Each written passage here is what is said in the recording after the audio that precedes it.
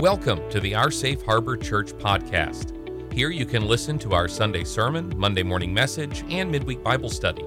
We hope you will consider subscribing, sharing, leaving a review, but please be sure to check out our website at www.oursafeharbor.com to learn more about us and find ways to get involved.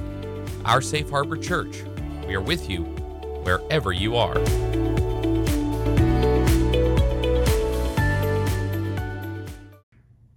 Good Monday morning. We have a big subject to talk about today. Now, I want to remind you that we record these very, very early. In fact, as I'm recording this, we've just passed Columbus Day. So you're getting this a month plus later. And I'm well aware that events in the world, we now have a war in Israel, we have a war in Ukraine. We don't know when we record these what the world's going to be like when they're being shown. So just keep that in mind. Regardless, all of my life I've heard about the Antichrist. I've read so many books, listened to so many lectures and seminars talking about the Antichrist, dystopian books and movies and such. If you don't know what that means, it means negative forward looking. In other words, the world's going to become a desert. It's going to become Hunger Games. It's going to become zombie land. It's going to become something like that. And that's not just America, but the entire world. That's a dystopian way of thinking. And those movies, TV shows, and books have ruled the roost for a lot of the last, really, 2 decades. But that's not new. This is a cycle. And every time that struggles hit, whether it's depression, war, a worldwide virus, shall we say, things break out in books and preachers get on TV and they talk about the Antichrist and they get people so terrified. I cannot tell you the number of people I have had write me or come to my office or give me a call if they know my number and say, I'm so terrified because these signs are now occurring. This must be the end of time. If you ever want to spend a little bit of fun, just go on to Google and search the people and how many times we were convinced it was the end of the world. You can also do that on Wikipedia. You'll find there, ever since Paul of the New Testament, that Paul, we have had people say, it is just around the corner. It's any second now. Look at the signs. And they will often use the word Antichrist. With all of the tomes out there on the Antichrist, you might think, well, we must have quite a lot of information about him in Scripture, but we do not. We don't.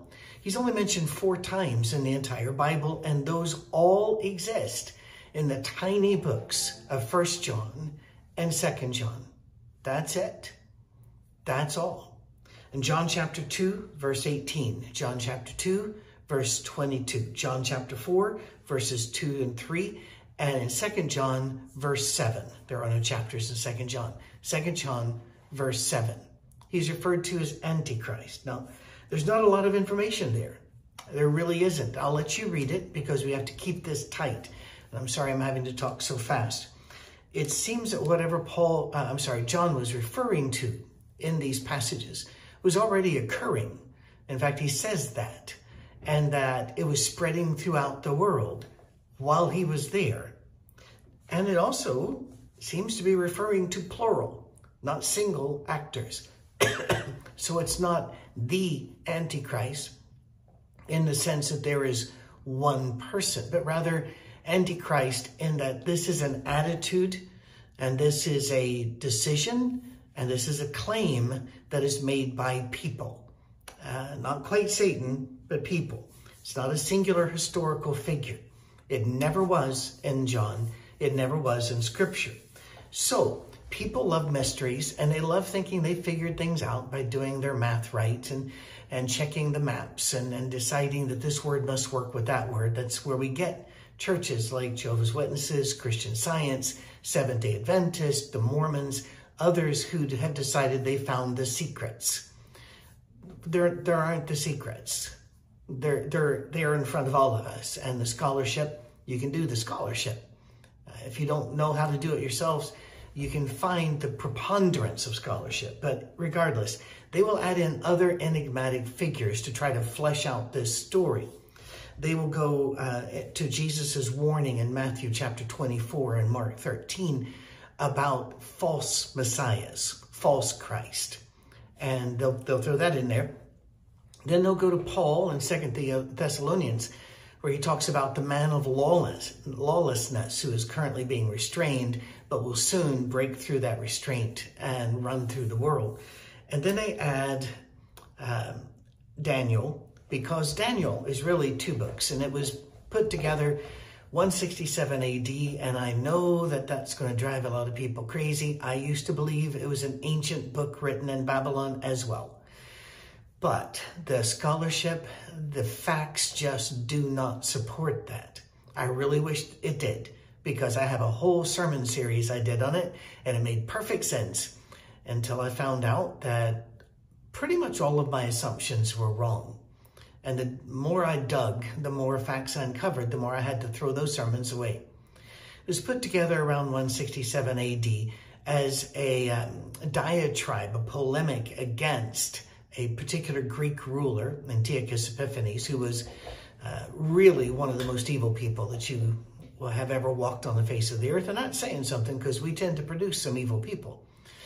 But it's also 2 books, and there are additional chapters, by the way, we don't have. They were in the Septuagint, but considered not important enough for something to be added later, like the tale of Susanna, there's Bel and the dragon. Those were all parts of Daniel. But the first part of Daniel is a story, a heroic figure he is. He withstands this, withstands that, and you have Shadrach, Meshach, and Abednego as well. But the second part is just this wildly obtuse set of prophecies. And so when something is very hard to understand and may not have a simple or any explanation, people jump on it and then form it into their own clay thing and say, behold, the little horn of Daniel is also the Antichrist and is also Paul's man of lawlessness. And then, of course, they run to the book of Revelation, where the majority of them will say the beast of the sea must be the Antichrist. Well, there's no must to it. It doesn't must anything. Do all of these characters and situations and ideas belong together? Probably not. Almost certainly not. But let's talk about it. First, you need to know that the vast majority of people who know their Hebrew and know their Syriac and know their Chaldean and know their Aramaic and know their Greek and know the cultures believe that this is referring to a type of people that are common in all generations, not a singular person. That's all added in. And I know we're drilling down deep through layers of concrete in some of you right now, because you've had this pounded into you so much that you see it everywhere. The term Antichrist seems to have been made as a way to refer to evil people that were as evil as Satan, but without his power, but they put on airs of power, even as superior to that of Christ. The first Christian to write and use the word Antichrist other than John was an Essene who converted to Christianity, and he wrote a book called Odes of Solomon. And in that book, he said the Antichrist is a figure, and the figure that he used was a dragon, and Christ overcomes the dragon. By the way, that's very common metaphoric language from Book of Revelation through this book, all the way through St. George and the Dragon in English mythology. The first Christian that we know by name and by reputation to write of the Antichrist was Polycarp. Most of you, if you've studied any religious history at all, know Polycarp, very well-known name, lived a long life, 69 AD to 155 AD. He warned the Philippians that everybody who preached false doctrine was Antichrist. And that was the norm in early Christianity. I have to stress this. In early Christianity, nobody thought of this as one figure, one political figure, one military figure. No, it was considered anybody who spoke against Christ, who tried to claim superiority to Christ, or who tried to claim that they were Christ, were Antichrist. Every age has these people. And Polycarp made that plain. But there are other names that, if you know any church history at all, you know some of these names. Irenaeus is another one that you absolutely know. He was the first to try to decode the book of Revelation. And that was an interesting little thing he tried there. He wanted to get the names of the Antichrist by playing with the new numbers, like 666 and or 667 in some of the earlier manuscripts. Throws off the math. He's trying to decode and say, well, a Hebrew for this letter sounds like this number. And sometimes Hebrew letters are used as numbers. That part is accurate. And then he adds all this up. And so he came up with a list of names. I'm not even going to give them. All of them were, or would be officials in the Roman Empire. So he was trying to shove all of this into that box. And by the way, the book of Revelation was not generally accepted in a canon by the time of Irenaeus, and would not be generally accepted in the canon of Scripture. In other words, as a book that should belong in the Bible, for another 100 years in the West, and for many, many, many more years in the East. In fact, the Eastern Orthodox Church still rarely uses the book, except that before Easter, they do read it in one sitting all the way through in public. That's about all they use it for. And early writers, way after Irenaeus, were still saying it shouldn't be in the Bible, it's too confusing, just causes divisions, and there doesn't seem to be much we can learn from it. Well, I think we can learn from it. But whenever you try to match historical stuff to the book of Revelation, you've gone off the wrong end of the diving board. You're just going to hit the concrete. It is, as Randy Harris put it, God has a team, Satan has a team, God's team wins, pick a team. That's the book of Revelation. Moving on, another book was written around the time of Irenaeus by an unknown author. He said that the Antichrist was both Belial and Nero. Well, a lot of people thought Nero was the Antichrist, and he certainly was Antichrist.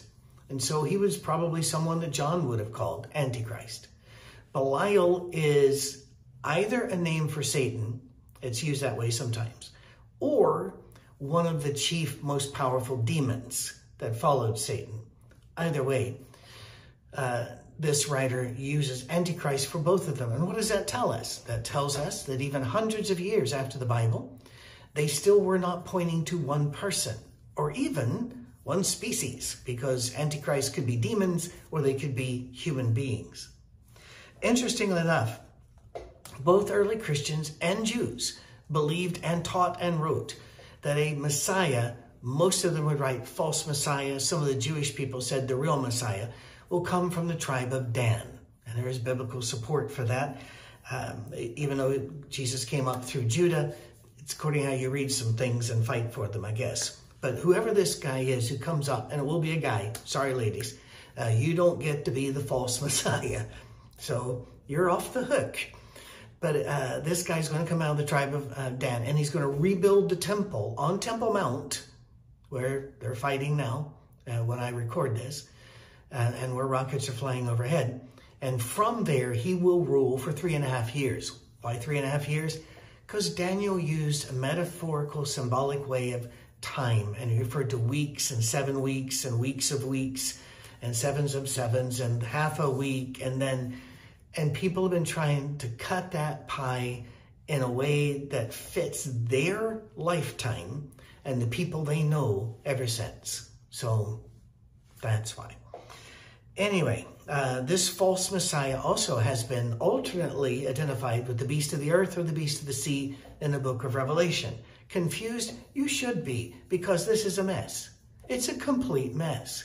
They've taken what Paul said too, but what John said about don't join in the spirit of the world, which is Antichrist. And they've turned it into this apocalyptic fright fest. It's as if every Sunday is Halloween in some churches, where death is coming, demons are coming, the end of the world is coming, everything is dark and horrible. You know something? You could turn your church into a Halloween costume store and probably have just as much impact upon the planet as you're doing now. We don't live in Halloween. We live in Advent, which Isn't it nice that started, no?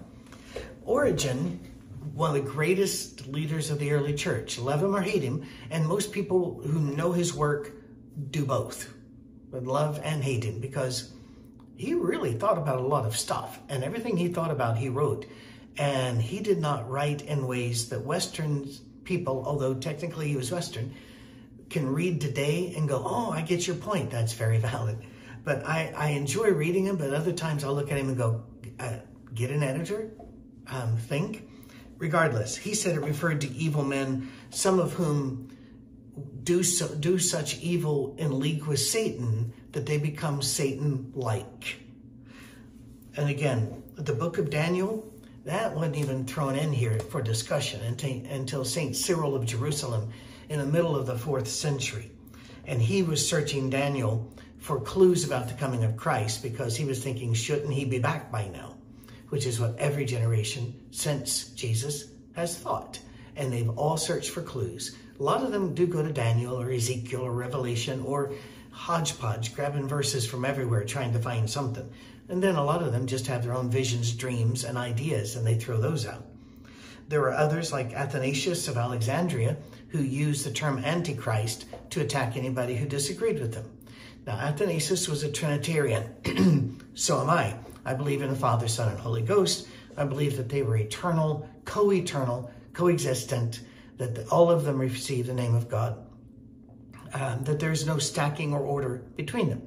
However, I'm the first to admit, there's not a whole lot in the Bible that you can use to shove forward that as solid. But I think there's enough for me. For others, there is not. And for one of the others that there was not was a man named Arius, a very important bishop. And Athanasius and Arius fought in a big, very public battle. Not physically, although there was some physicality. I guess is being shown in December, if I correctly remember. Hang on. Leaves are falling. Mold is here. I do apologize. Anyway, Advent is here, right. There is a story, and it probably didn't happen, but I like it anyway, so I'm going to tell the story, that St. Nicholas got so mad at Arius for not agreeing with the Trinity that he punched him in the face. And so if your Santa Claus is knocking out heretics, I mean, come on, that's going to make you like Santa Claus. Now, was Arius a heretic? I don't think so, no. A heretic means somebody who divides the church, and he wasn't trying to do that. He was applying his logic, and he did not see the Trinity the way that mainstream Orthodox Christians do today. To me, that's not a reason to kick you out of the church. I cannot see why in the world we would want to do that. But he said, Arius is the harbinger of the Antichrist. Well, there was a very well-known speaker who spoke so well that they called him Golden Mouth, Chrysostom. John Chrysostom said, let us not, therefore, inquire into these things about the Antichrist. Because he said, when you start using that label, you spread only fear, slander, and disruption. I like John. That was good old John. Jerome, in about 400 AD, got it right, in my opinion. He said, he that is not of Christ is Antichrist. Well, there's no question that, and I know I'm going long, we are wrapping it up, we're going to land the plane here. There is no question that Christian thought, at least through Pope Gregory I in 597 AD, believed that men would arise that would elevate themselves to become the equal of God or the true God, and that they would rule, if not from a temple in Jerusalem, a metaphorical temple on earth or in heaven. Later, Protestants would come along and say, hey, you know what? I bet the Antichrist is the Pope. Of course they would. And he's the beast of the earth, or he's the beast of the sea. And they fight that out among themselves. And there's going to be tribulation before, after, during, and oh my goodness. What they do is they build skyscrapers on top of cobwebs. Drill down and see what the evidence is, and you're going to be shocked that 99% of it is missing, because it never was. You build cloud upon cloud upon cloud, and then drop a rock on it, the clouds aren't going to hold it. These arguments are clouds. Well, there's no biblical support for me to yell the term Antichrist at human beings, but it is a warning. It is a warning. Don't be like the world. Remember who your ruler is. Stay strong to the end. There will be opposition and false Christ. There will be many who want you to substitute their religion for Christ, their ideology for Christ, their politics for Christ, their heroes for Christ, their churches for Christ.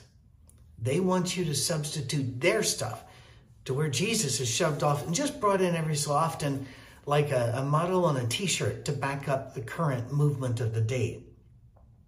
Live your life knowing that your decisions can make you more like Christ or less like him, anti-Christ. That doesn't mean that when you sin that you're an antichrist. No. Just keep in mind, whatever is not of Christ is antichrist. We need to be of Christ. May everything we say, may everything we do, may everything we believe be more like Jesus. God bless you in this season of Advent. We love you. Thank you for supporting Our Safe Harbor, for subscribing, which is amazing. Hitting the bell, hitting the like, that helps us so much. And for those of you that give so that we can last one more year doing this, thank you. God bless you. And may I be one of the 500th to say, yeah, Merry Christmas.